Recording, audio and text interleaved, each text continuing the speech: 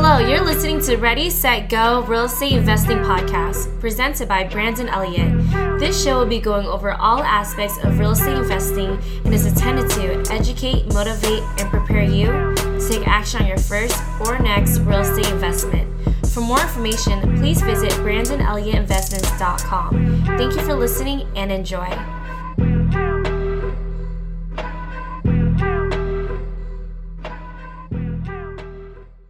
Welcome back, everyone, to Ready, Set, Go Real Estate Investing Podcast. I'm your host, Mr. Brandon Elliott. I am pumped up today and just super excited because we have a special guest, one of my good friends, and he's coming all the way out from Arizona, so not too far, Neighbourhood state. And, he's covered so many different avenues when it comes down to investing in real estate. But today we want to really dive into something special. We're going to be covering how to work with the city and how to actually get them on your side when it comes down to improving the neighborhoods. And doing that will dramatically increase the prices in the neighborhood as well as your property, and overall just make it a friendlier, safer place to invest and, make it a great neighborhood for your property and other prospecting tenants or people that you plan on selling to. So you're definitely going to want to stay tuned for this episode. Like always, if you find value in this, make sure you're subscribed on iTunes or any platform that you listen to, and go on iTunes, leave a review, and that would mean the world to me. It just helps promote the podcast on iTunes, get more people involved and interested to cut off those limited beliefs, because we are all about pushing the podcast to help educate, motivate, and prepare people to take action. So with that being said, Brandon, what's going on, brother? How are you? What's up, man? Thanks so much for having me. Yeah, man, I'm excited. So yeah, for anybody out there who doesn't know exactly who you are, do you mind just giving a breakdown of, who you are, where you come from, and what type of experience you have? Sure. Yeah, absolutely. And first of all, just a total acknowledgement to you. Just like all the technology and everything that you're leveraging here to create this podcast is really cool. So really awesome to see you kind of growing and creating these connections in real estate. And social media and technology, it's creating opportunities to kind of amplify and expand business in such a quick way. Like, it just keeps expanding exponentially. So it's really cool.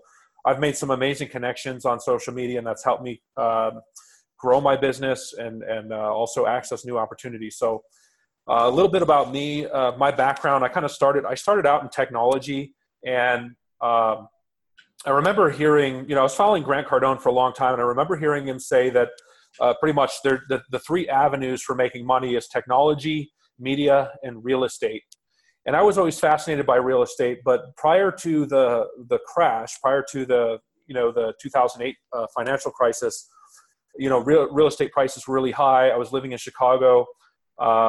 You're looking at minimum, probably about $300,000-$400,000 for an average home. The taxes were really high. It was very expensive, and I didn't know very much.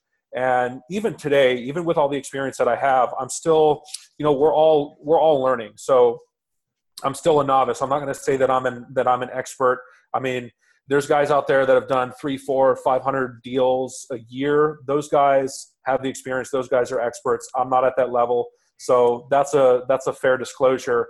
But yeah. I do have a lot of experience, and I do have a lot of especially unique experience, because I've learned from a lot of investors. I studied under Eddie Hassan for a while, who was he's out of Florida, but he was one of the instructors in Nouveau Riche prior to Renatus. I don't know if you're familiar with Renatus. You probably had a lot of Renatus people on. Yeah. It's a great company. Not a shameless plug or anything, but just kind of a little value-driven plug, because there's a lot of education companies out there. But so I that's where I started learning how to look at deals, analyze deals, and once the crash happened, I started looking. I was just looking online. I was working as a web developer. I was looking online, and I was seeing real estate.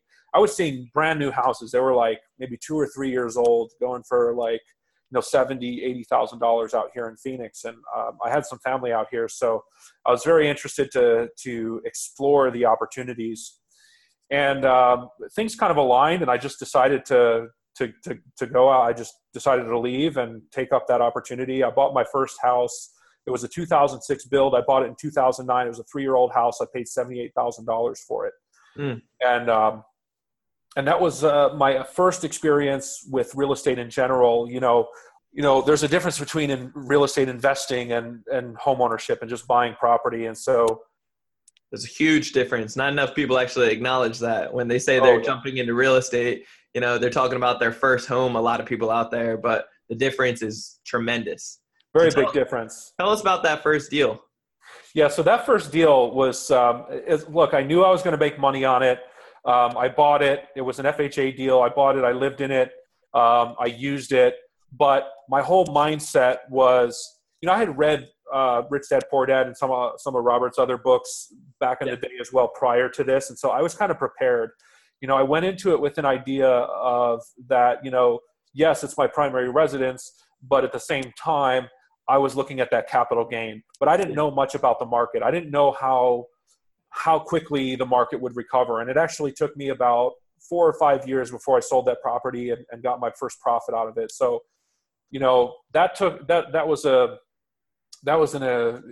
it's a bit of a time frame, right? So it was a bit of a waiting game, but yeah, my mindset was always that it's an investment and I'm renting it from myself. So paying my mortgage, that was me renting it from myself. I had that mindset. Because I do agree with what Grant says about, you know, don't rent your primary or don't own your primary residence, you know, own rental property and rent your primary residence. You know, obviously he lives. That's what I did. Yeah. And so especially if you live in a market like, you know, California or somewhere where it just doesn't make sense to own property in certain cases. So, but that deal, you know, at the same time, I got involved with Nouveau Riche at that time where there's a lot of investors. I was learning a lot about kind of the fundamentals of investing. And, you know, I didn't know anything, but I was connecting with people and I was networking with millionaires and I was learning about what they were doing. And I started, I was part of a group where we were always looking at deals and we were always kind of looking at creative ways to get deals done. So we didn't know at the time, but there were tons of foreclosures. So we were going after a lot of pre-foreclosures, trying to find motivated sellers. But it's a little bit different strategy in that market because, you know, the prices weren't high, so the profits were still pretty thin. So, but this is where I learned kind of the basics of wholesaling and the basics of a real estate transaction. And I made a kind of a dumb choice to pursue my real estate license. And the reason I say it's a dumb choice is because after I put all the time and effort and money into going that route, I quickly realized that the guys who were making all the money were the investors. They were flipping, they were wholesaling, they were buying, you know, doing buy and holds and rentals. They were doing foreclosures. They were doing creative acquisitions. And those are the things that most realtors don't know anything about. And but they resonate with and almost want to, like, that's where they want to be, right? That they see themselves down the line, you know, doing something like that. They just don't know how to get to that point. I feel like. Yeah, everyone's different. I mean, I don't think it's fair to generalize, especially with realtors in general. I mean, I know some realtors, it's all they do is high-end residential and they make tons of money, and that's great. But that's a whole different business model than actually being – I've had this thing in my head since I ended up working for a media company in, you know, serving ultra-high net worth individuals. That was where – you know, I got to go to a lot of events and kind of meet a lot of people. And I understood that kind of the niche that I wanted to be in was private equity. So when I talk about real estate, for me, it's private equity. It's like, it's strictly from an investment standpoint of ownership and management. So whether it's real estate or a business, it's all about ownership and management of the asset.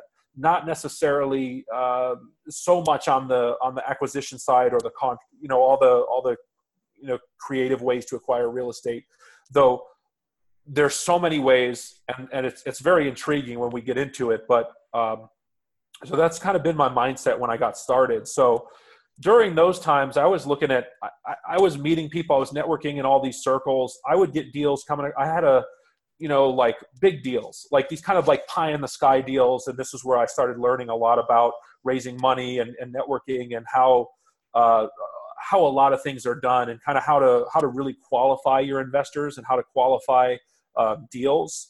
Like I said, I was learning from Eddie Hassan. He kind of broke away and started doing his own seminars, and I just somehow got in there. I was helping him with some technology stuff, and learned a lot about, analyzing cash flow and analyzing deals.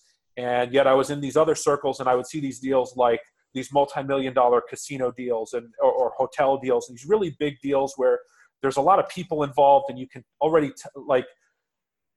you can tell, like when there's too many people involved in a deal, it's not going to work. Or, look, you got to have an investor and maybe a couple principals in a deal like that. It's just, otherwise things can get real muddy real quick. And, that just creates liability. So from a business strategy perspective, that's where I started learning about some of those larger deals. Now, as I kind of progressed in my interest with my license, I was doing some conventional deals, just representing buyers here and there.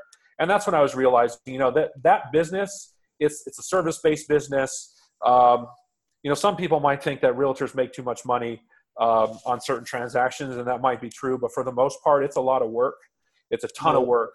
There's a lot of work all throughout the year to actually be able to make, what you're actually taking home, that whole process. So, and at the end of the day, actually being a realtor, the job is to really educate and give that guidance. So, yeah. And a lot of people don't want to learn anyways. So yeah, like there's plenty of people who I've given good advice to, and it was sound advice, but yet they just didn't want to take anyone's advice. So, and then, you're wasting your time, you're spending time and investing time with people hoping that they'll buy and you'll make money and whatever. The fact of the matter is, a realtor is somebody who gets paid on a transaction, but they don't own or control the transaction.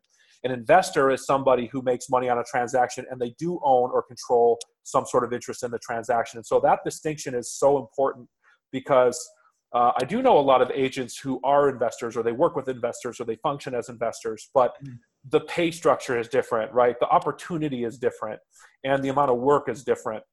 For instance, I just did a deal that was kind of a wholesale deal. I represented the buyer, but with proper disclosures, we can get paid on multiple sides, and I did that with in this instance. And so I saw immediately, if I hadn't had an agreement with my buyer who had signed the contract, he was going to make about 10 grand. I would have made maybe 4,000 or 5,000 as an agent, but I was the one doing all the work, following up with all the paperwork, doing all the work with title. It's a lot of work.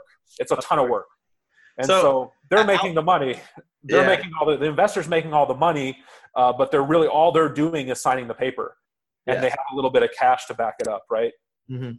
So you definitely prefer being more, because you're on both, investor and on the realtor side. You've been in all different scenes when it comes down to investing, or in real estate in general, I should say.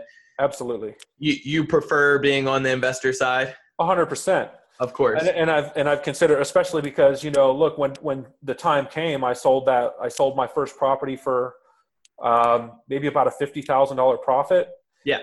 And again, that was the nice thing is, if there is a benefit to primary residence, investing with your primary residence, and that is a tax deduction, which is that capital gains up to $250,000 in profit. That profit is not taxable. Yeah. So there is a benefit there, but if you stay in the property for at least, I think, 2 years, maybe. two out of 5 years, or 3 out of 5 years, something like that. From when you get to sell it. Yeah. And so, and that's, but there's a distinction, right? Because I also met people who bought their house at the height of the market, and then, the crash came and they had to wait for it to recover, and it never fully recovered, and their negative profit, right? Yeah. So your primary residence is not always is an investment. No, but if you do buy it distressed, and then you can live in it, fix it up while you're living there, or you get a multifamily, you live in one unit, rent out the others, or even house hack and rent out some of the other rooms. And, you can really get favorable terms as far as financing goes, to have very little money into the deal, get it at that discount rate, fix it up, and then sell it for a higher price overall down the road. And like you mentioned, save on taxes, which is awesome strategies. Just getting creative, thinking outside the box, which is awesome. Yeah, absolutely. And then I would say, so another deal that I did, this was a while back, but this was kind of unique. I mean, we technically got paid as agents, but really the reason that we were able to bring the deal together was because we brought the funding and we brought the money. And how that worked was we had a developer who had, I think it was 21 townhomes. The development, half of the development was done. The other half got foreclosed on by the bank, and the developer wanted to raise money to basically take it back from the bank and start over. So we connected him with one of our contacts in hard money. He got a hard money loan and was able to take the property down back from the bank. And so we represented the transactions individually. That had kind of some of its own quirks. We had to, but we got paid on each of the individual sales kind of in one, and it was done as one transaction. So kind of stepping away from, as the realtor side, but more towards investing, what kind of struggles have you come across possibly when it comes to the question done? Great question. So one of my biggest learning experience in that time, I was networking with a lot of millionaires. I was part of a group, and that's why I say when there's a lot of people involved, especially when people are not experienced, right? It's really important to qualify the people you're investing with and working with. Obviously that goes without saying, but to me then I was very young and naive. And so I invested some money. It was credit-based. I invested some money with kind of a private syndicate that was buying a large multifamily.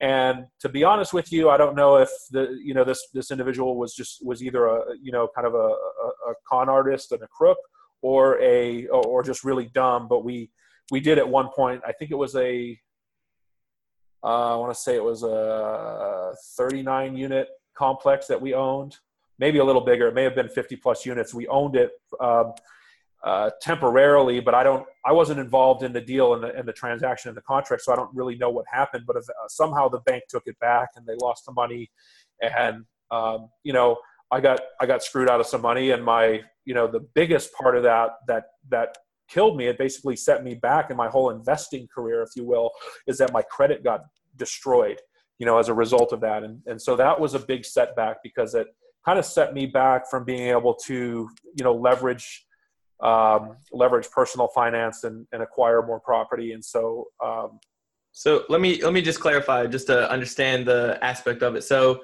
it was kind of almost like a syndication that you're putting up money a part of, with other individuals. That this one individual, with these funds, he was purchasing a 39 unit complex. Yeah. The idea was we would pool our money and credit-based financing to buy multifamily. But looking back on it, there were too many people involved putting money in, and he had very little experience purchasing and managing multifamily. And so, and what I guess maybe some learning curves attached to that. Obviously, it was really know, like, and trust the people that you're truly dealing with, along with the experience behind it when it comes down to these big things. Absolutely, track record is huge. Yeah, and research. You were only putting just credit up at the time? Well, I mean, the money came off of credit. It was basically they had ways to, there are different ways through credit brokers and things like that to get a lot of lines of credit. And so that was kind of the way that happened. And then, I've leveraged credit tremendously. And it's great if you control your deals. Yeah. But those are just mistakes. They're novice mistakes. And honestly, obviously, I mean, that's a total novice mistake. And so, but without that learning experience, I mean, sometimes you pay your dues that way. Yeah. So how long did that one take you to kind of bounce back? That took me a while. I mean, if you take a hit on your credit, that'll last 7 years.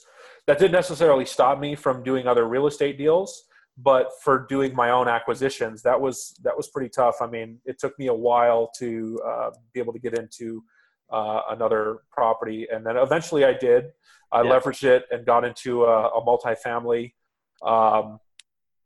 In that process, though, with family and friends, we were buying and flipping houses, mostly in Arizona, but we also had one my parents and I worked on a deal in Florida, which was I couldn't believe it. It was kind of risky, but they bought a house in Winter Park. And if you know anything about the Orlando area, Winter Park is kind of like it's a really nice area. They bought a house there for about, I think the cash total was like $26,000. And within a couple of years, it was worth well over 100. And so that was a solid, good time to jump in. Yeah. And was that just natural from, appreciation in the area rising? Yes. Okay. Yeah. Cool. Let's kind of switch over into that, because I know in the beginning, before we hopped on, we were talking about how that is naturally actually working in some of the neighborhoods that you're starting to invest in, which kind of covers the topic of, what we want to dive into in this episode with, working with the city and getting them on your side to be able to start improving the neighborhood. Yeah. Perfect. So what kind of deals are you working on currently to be able to do that? So here's what I did in the beginning of the year. Now, this is really interesting. So I learned so much from this, and I have even my property manager. He manages 300 doors, and I think maybe a quarter of them he owns himself outright, because he had started, and he has a lot of experience. He's kind of been my mentor, and and even some of the stuff I was educating him on, he hadn't used to before. And so depending on what city you're investing in, Phoenix is amazing. Phoenix, I can tell you, I can't speak so much for other cities, but I know that the programs that a lot of cities have are relatively similar. So here's how that happened. I was, so as I bounced back from that whole credit thing, right, I've been looking, my eyes were out. I was looking for the right deal to pounce on. And I was taking my time, I wasn't rushing into it. And this deal came across that I found. It was a triplex in a very transitional area in Phoenix. Now, if you know anything about Phoenix in the last 3 or 4 years, that area of like Arcadia, Biltmore, it was a very depressed area during the crash, but it's a very in-demand location. The location is very important because Phoenix is shaped in a way where, you have to be centrally located to be able to get anywhere in a short amount of time. Otherwise, you have to kind of drive in this loop around the city. And so those areas started popping up real fast with a lot of flips. I mean, there was just tons and tons and tons of money going in flips, kind of from South Scottsdale to Arcadia to kind of South Biltmore area. And I found this deal. It was a triplex in kind of like 16th Street and Indian School area. And this is in the beginning of the year? This is in the beginning of 2018, yeah. Okay. And historically, now there's also a canal, the Phoenix Canal, which is basically, within the past 10 years from that crash up until this point, it was basically, just rife with crime. I mean, there were murders, there were, all sorts of crime. Even within, last year, I would hear people telling me about gunshots and things. And the reason is that canal, it kind of connects West Phoenix all the way out into Tempe, and it's a convenient way by foot or bike for people to travel without needing a car. And so that it presented its own issues. Now the city just got a $10 million grant from the federal government to improve that. And so, and I didn't necessarily know this at the time, but I knew that the location that this triplex was in was right in the middle of two really important zones. And the first zone was that Biltmore Arcadia zone that I talked about before, where those properties went from, 200,000 to 400,000 or 500,000 in like the span of 3 or 4 years. Like the market price just astronomical. I mean, it just flew astronomically. Now, the other side was the Central Corridor, which between 7th Avenue and 7th Street and Central in downtown Phoenix, there's been over $2 billion in investment, in real estate investment in the last few years. There's an old mall from the 50s that a developer bought and totally revamped it. And there's been a lot of approvals for new housing. So I knew that the location was only a matter of time. And going into it, now there were some properties around this triplex, and I didn't think too much about it, but there were some properties around here that were real suspect, right? I mean, just like broken down cars outside, just junk everywhere. Okay. And So you had a feeling kind of about the zoning and the location in general that it could potentially be going up in the next few years? Yeah, and here's what happened. And actually what happened, and I'll go into that, but actually what happened, I bought it in the beginning of the year, and then as time progressed, and it's not just from me, but there were a couple properties that got flipped in the neighborhood. There were a couple sales that happened. My comp shot up almost $80,000 in the span of about 3 to 4 months. So it was just in that perfect timing, that zone of perfect timing where the push from both sides of all this development and all this change and all, it's gentrification, but where all of it came kind of converged. And so I was just like right in this zone. And when I first, and this is from other investors kind of just improving the properties and I guess the market in general, people buying those remodeled properties for these higher numbers. Developers, investors, flippers, a lot of those. Yeah, there's. So let's talk about the deals on this triplex. Like, what did the numbers look like? How did you actually get this lead? And did you get creative when it comes down to funding it? Yeah. So this was really creative. This deal was a home run. So so here's what happened. I actually found this deal on MLS, and I looked at it. I think they were asking maybe 220-ish. And I didn't want to negotiate too hard because I was going in with a conventional loan. The market was real competitive. I think I ended up getting it for around 210. But it was FHA. So what I did was I bought it. There was a third unit that's kind of like a little house almost, which is nice because there was no neighbors behind, and then it had a really big yard. So it actually worked out pretty well.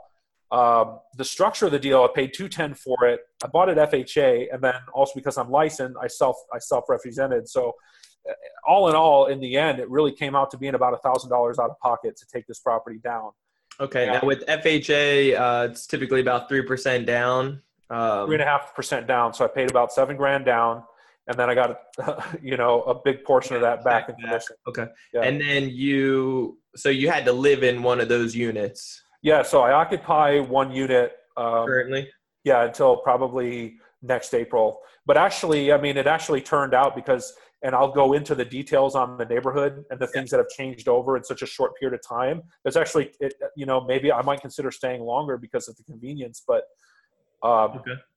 what happened was I started realizing there was a lot of zoning. There was a couple zoning hearings. So, and this is a historically really, really bad part of Phoenix.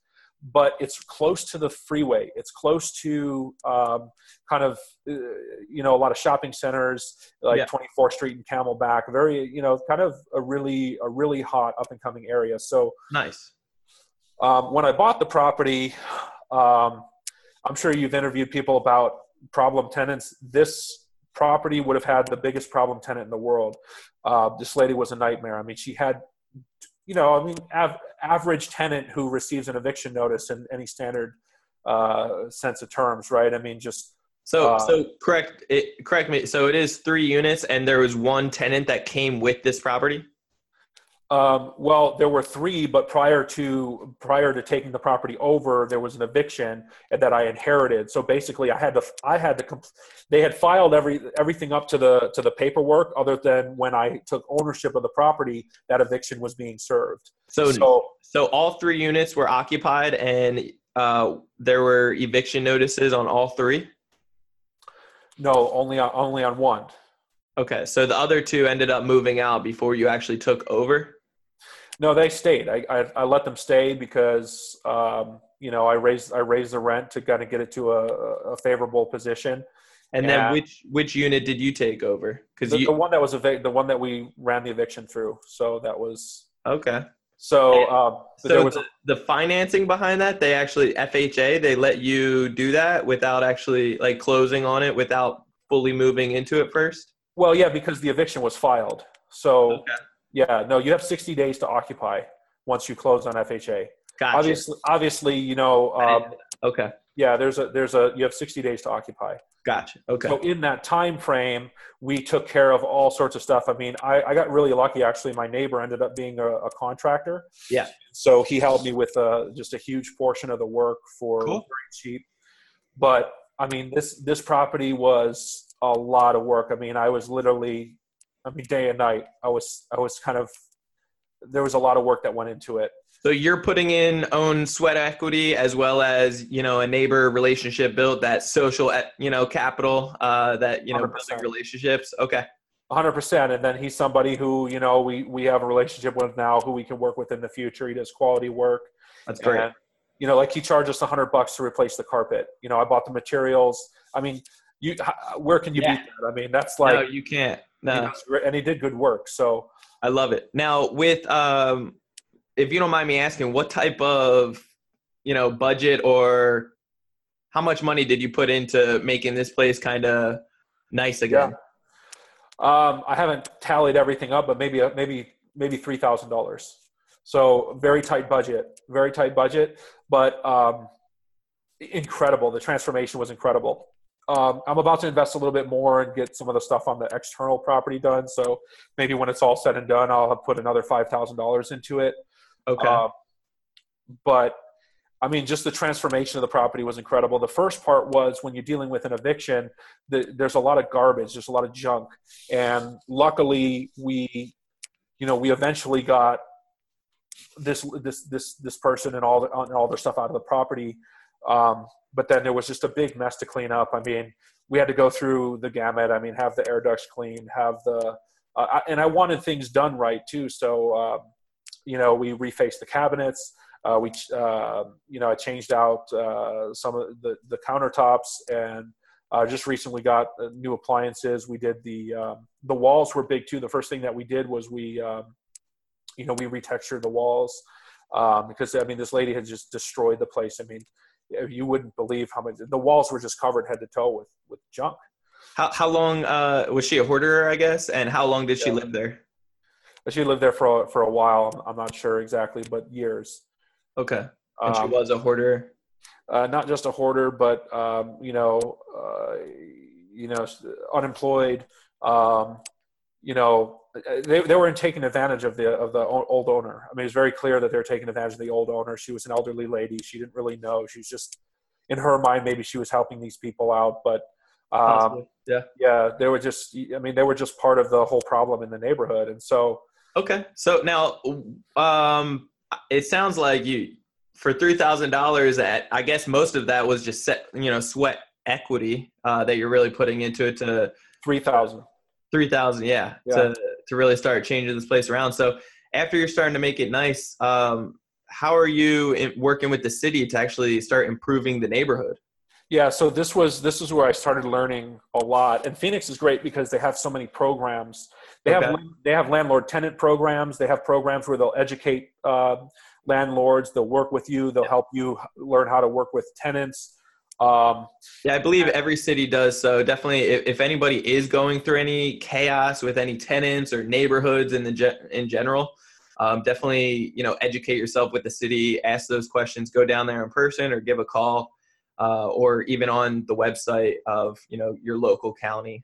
Yeah. And we built relationships with a lot of neighbors in the region. And so we're in the process of filing for like a block watch. So we actually work with the city on a bigger level. But even without going that in depth, neighborhood services, there's all sorts of things that they handle. I mean, from graffiti to broken down vehicles to, people who leave their trash outside. I mean, just all these little things. I mean, so I started going around the neighborhood and looking at, where are the problems? And I started just submitting requests, and, it's anonymous. There's not, there's not much tag to it other than the fact that once you notify the city, they'll have somebody investigate it and either, they take care of it. I mean, they issue citations and things like that. Now here's something. You get notified afterwards that like something's been done, or you're just keeping an eye on it? It's you for Phoenix, it's on the website. So you could just log in and check the address and see what was done. Okay. And so it's really convenient. And here's an example.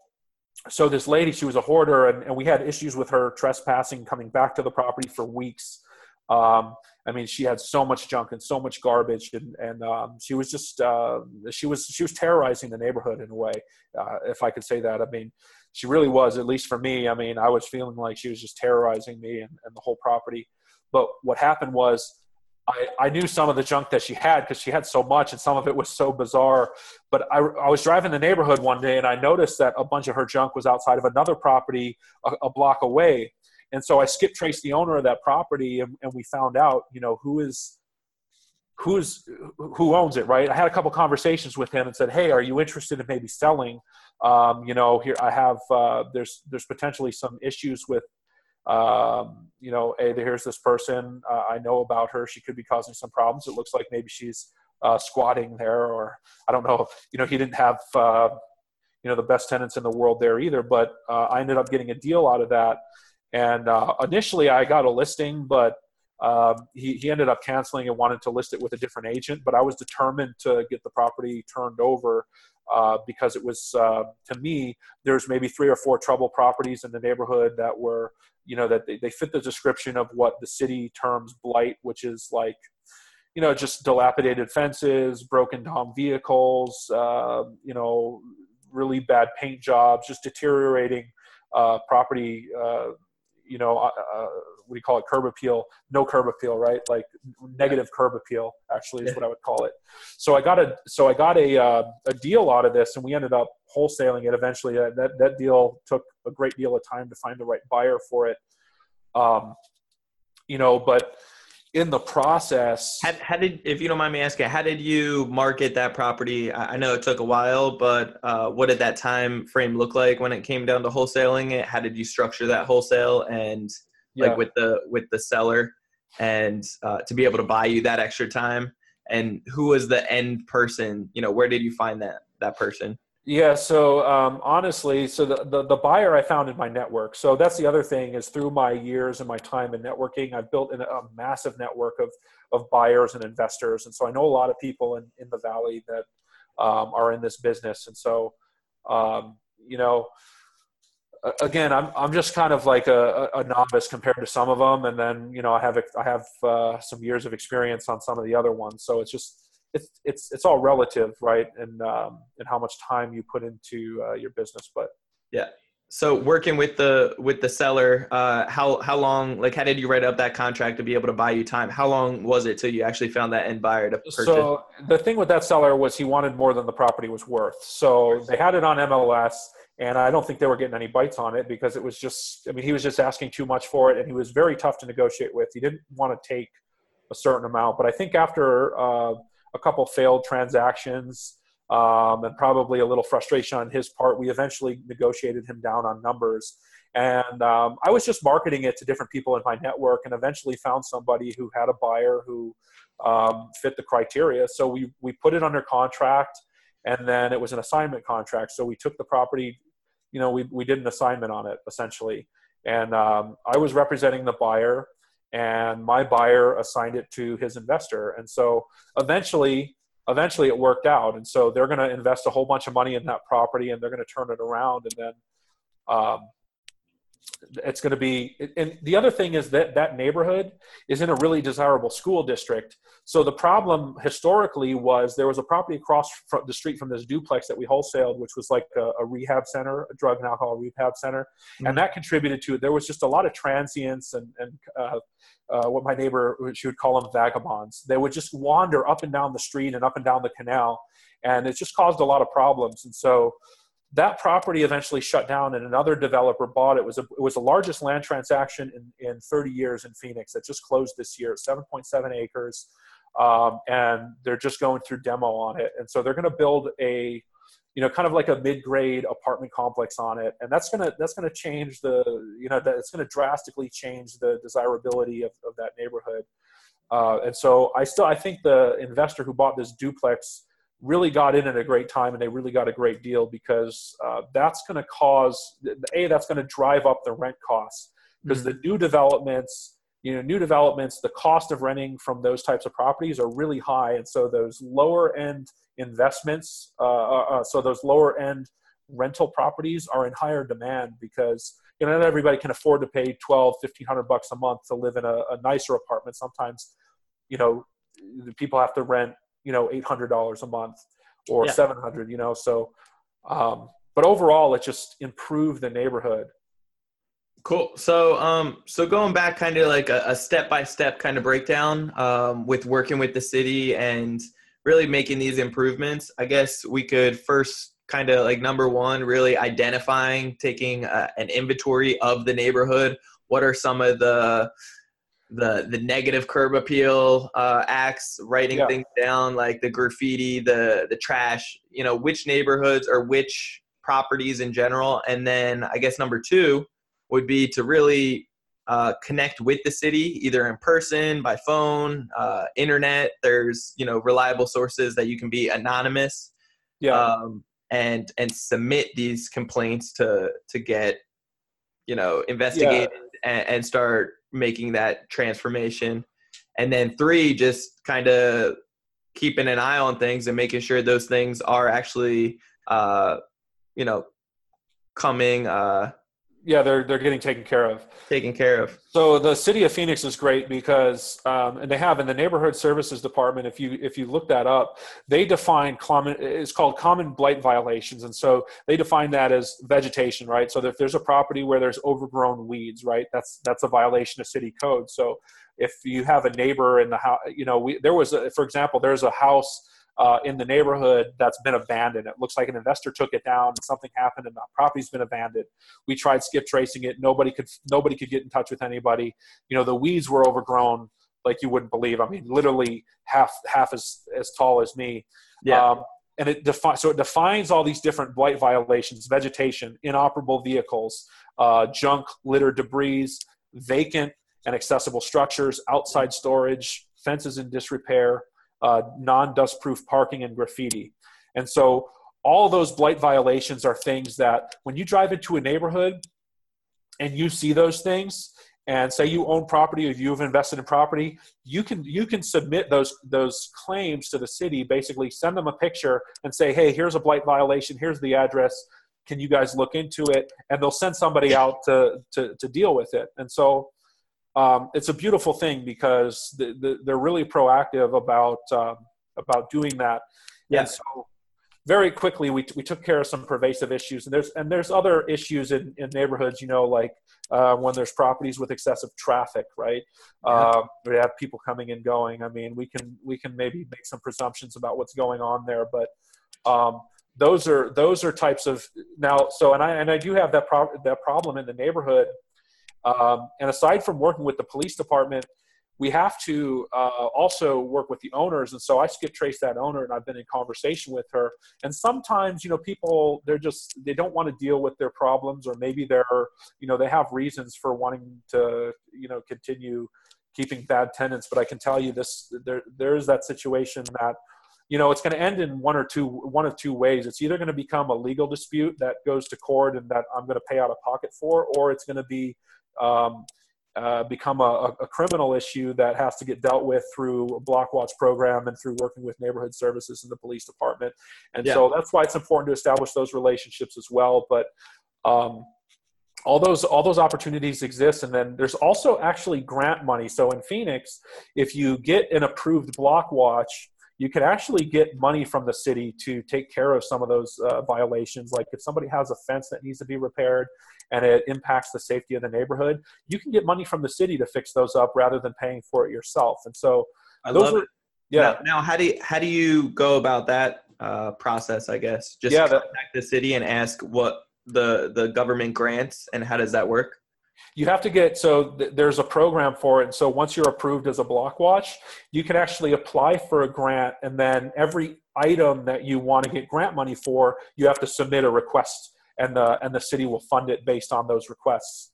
I love it. Okay. Yeah. So that's great information. Just, ask your local city if, you're running into this situation, any distressed neighborhoods. You can always ask them what type of programs they have available that offer something similar with government funding to be able to repair some of the negative aspects, the eyesores in the area.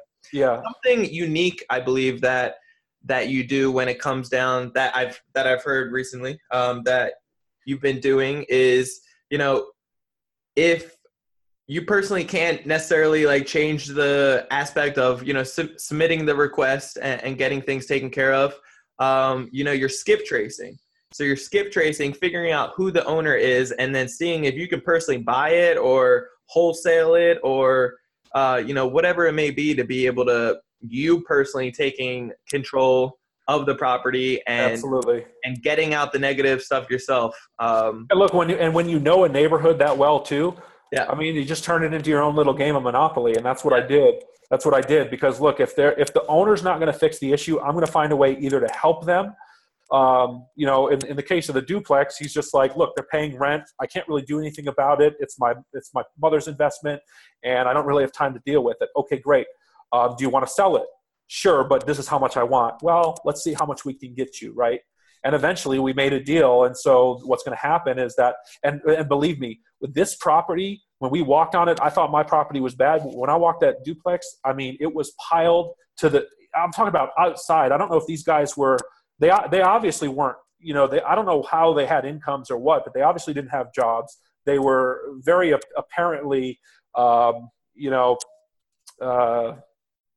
don't know a politically correct way to say this, but they were definitely not sober.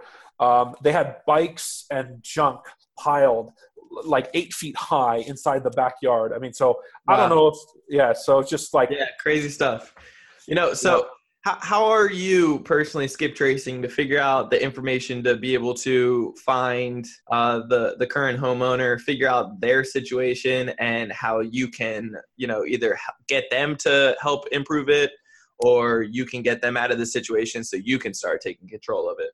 Sure. So without going into like full-on skip tracing, the easiest ways are to search the recorder's office, find out the names of people.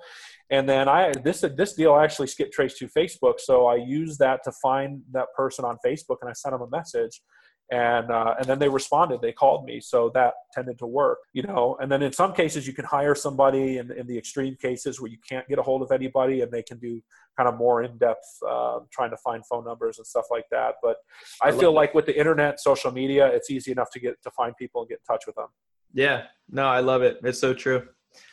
Well, that's great. I mean, that's a lot of great knowledge right there to be able to help somebody that could potentially be going through some chaos with either their tenants or in a distressed neighborhood, and really want to start improving it to make their property value go up, to get more opportunities in the future. So that's awesome.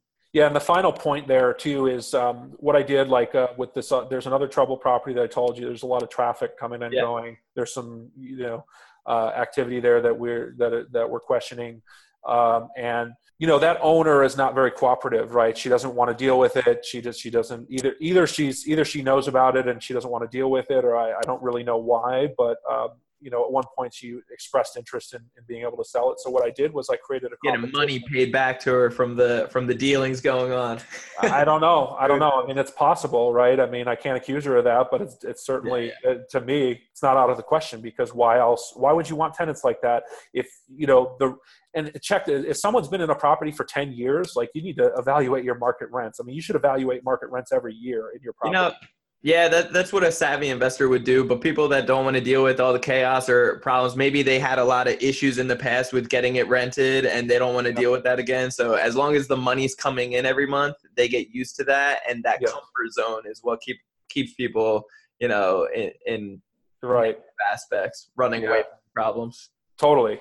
Yeah. And then, in those extreme issues too, there are procedures to work with the city to deal with those owners. Yeah. So, I mean, there's a lot of, once you buy property in a neighborhood and if you like the area and you see trends upwards, there's a lot you can do to actually actively improve your investment through all these avenues that we've talked about. And it's a wise thing to do. I love it. Yeah, I mean, this right here has definitely motivated me and inspired me in several different ways to really connect with my, the area that I invest in over in Ohio to really figure out with the city, what can be done in certain neighborhoods to really start changing it around for the better. Well, and you own a number of properties too, right? So if you present to the city that you own X amount of properties and that you want to help and contribute, in most cases, they're going to welcome your help because at least in Phoenix, the police force and the city, and I mean, the demand on their time is so crazy. They're very understaffed. They need the help. Of course. Yeah. I love it. Any final thoughts? Cause I know, you're a busy man. You got a lot of things to do. Yeah, I think those are the final thoughts there. I mean, I think that's it. And the other thing is build a network, because the way that I was able to get this property sold was that once I found the seller, I was able to connect the buyer as well. And so there's a guarantee that you're going to get paid. If you have the buyer and the seller, you're at least going to get paid on one side, right? And make sure everything's disclosed and done legally as well. That's relationship capital. It's so important to really build your network of people and really branch out. So that's awesome. I love it. Yeah. And the final thought is do your best to follow things by the book. Have integrity with the rules and the regulations and the laws and everything that surrounding. We're held to. Look. I mean, we have licenses, or if you're an investor, or if you're, you just consider yourself a person of value and you're investing, you're held to a higher standard. And so that's my final thought is do everything you can to kind of grow into those standards, whatever they are. That's so true. How you do one thing is how you do everything, in my opinion. So it's very, very true. I love it, brother. Well, I appreciate you so much. A lot of great knowledge on here. How can people get a hold of you? I say Facebook would be the best way. My group, Strategic Growth Experts. It's really just kind of a business mastermind. I want people to share ideas and contribute to each other. And I have another group too that I've been building, which is strictly around cash flow properties, where people can submit their deals. I think it's Cash Flow Property Investors on Facebook. So those would be the best ways. Very good. Awesome. Cool. Well, is there anything that, any of the listeners could do to give back to you? I mean, if you have deals, send me deals, or if you have, always looking for, partners, equity partners, but, provided that you're connected, or that, you've been introduced by a friend or some other relationship. Obviously that's something that you have to be careful cold sourcing investors for that. That's not something that I do. I have to know everybody who comes in that way. So very good. Yeah. Well, Brandon, I appreciate you, brother. Nothing but great knowledge. So I know, your experience will definitely go a long way with helping any of the listeners. Absolutely. With help connecting with the city, figuring out all the different programs available to really start changing around the neighborhood and improve it for the better, which is awesome, and solving problems. So with that being said, guys, I appreciate you all for listening. If you can always get a hold of me through BrandonElliottInvestments.com, anywhere on social media, Brandon Elliott Investments on Instagram, and then on Facebook, it is facebook.com/Brandon Elliott REI. So if you have any questions, love to connect with new people on a regular basis. So don't be shy. Also, make sure if you found value in this, make sure you share it out to people and, subscribe and leave a review on iTunes. That truly would mean the world to me. It really just helps, with the algorithms with iTunes, promote it to more people, letting it know that it is a good podcast. And, my whole goal of getting it in front of 1 million people to help educate them, motivate them, and prepare them to take action. That will just cutting off those limitations in your mind, and really being able to create a difference, not just in your world, but in your family with financial freedom through real estate is my passion. So with that being said, nothing but love for you guys. Till next time, stay blessed. This has been another episode of Ready, Set, Go Real Estate Investing Podcast, brought to you by Brandon Elliott. For more information, please visit BrandonElliottInvestments.com. Also, please don't forget to like, share, and leave a comment below. Thanks again for joining. Until next time, God bless.